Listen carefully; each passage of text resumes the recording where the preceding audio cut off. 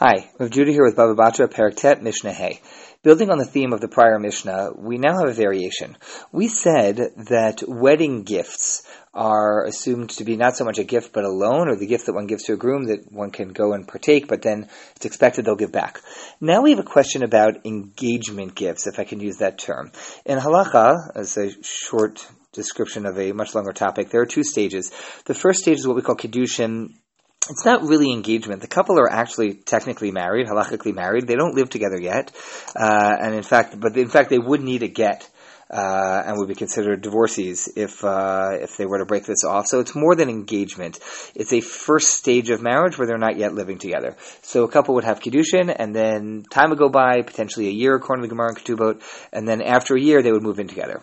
In the meantime, on the day after having done the kiddushin, the giving over of the ring, and the initial stage of marriage, while the woman is still living in her father's home and not yet moved in with her husband, maybe for another year, it was customary that the groom would send gifts to the father's house. What we want to now know is if, God forbid, one of them should die or there should be a divorce before they actually move in together. So they never really consummate the marriage, but they were halachically married. What's the status of those gifts? Are those coming back? Like, what exactly happens with them? So, Hasholech Sivlo note, this is called Sivlo note. Hasholech Sivlo note levet chamiv, shalach sham mea maneh, v'achal sham sudat chatan afilu b'dinar, eno nigbin.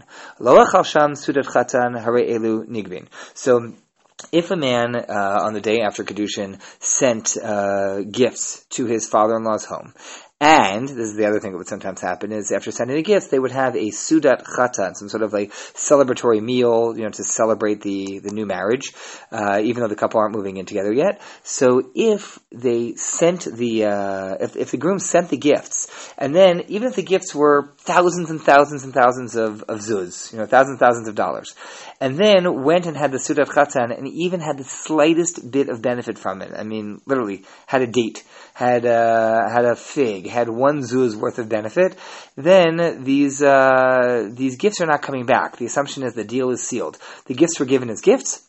The groom was joyous and received back some benefit, all is well. But let's say the groom sent the gifts and then didn't receive anything back, did not take any benefit, did not have a sudat chatan or whatnot, or didn't eat at it, then actually the gifts can be recalled.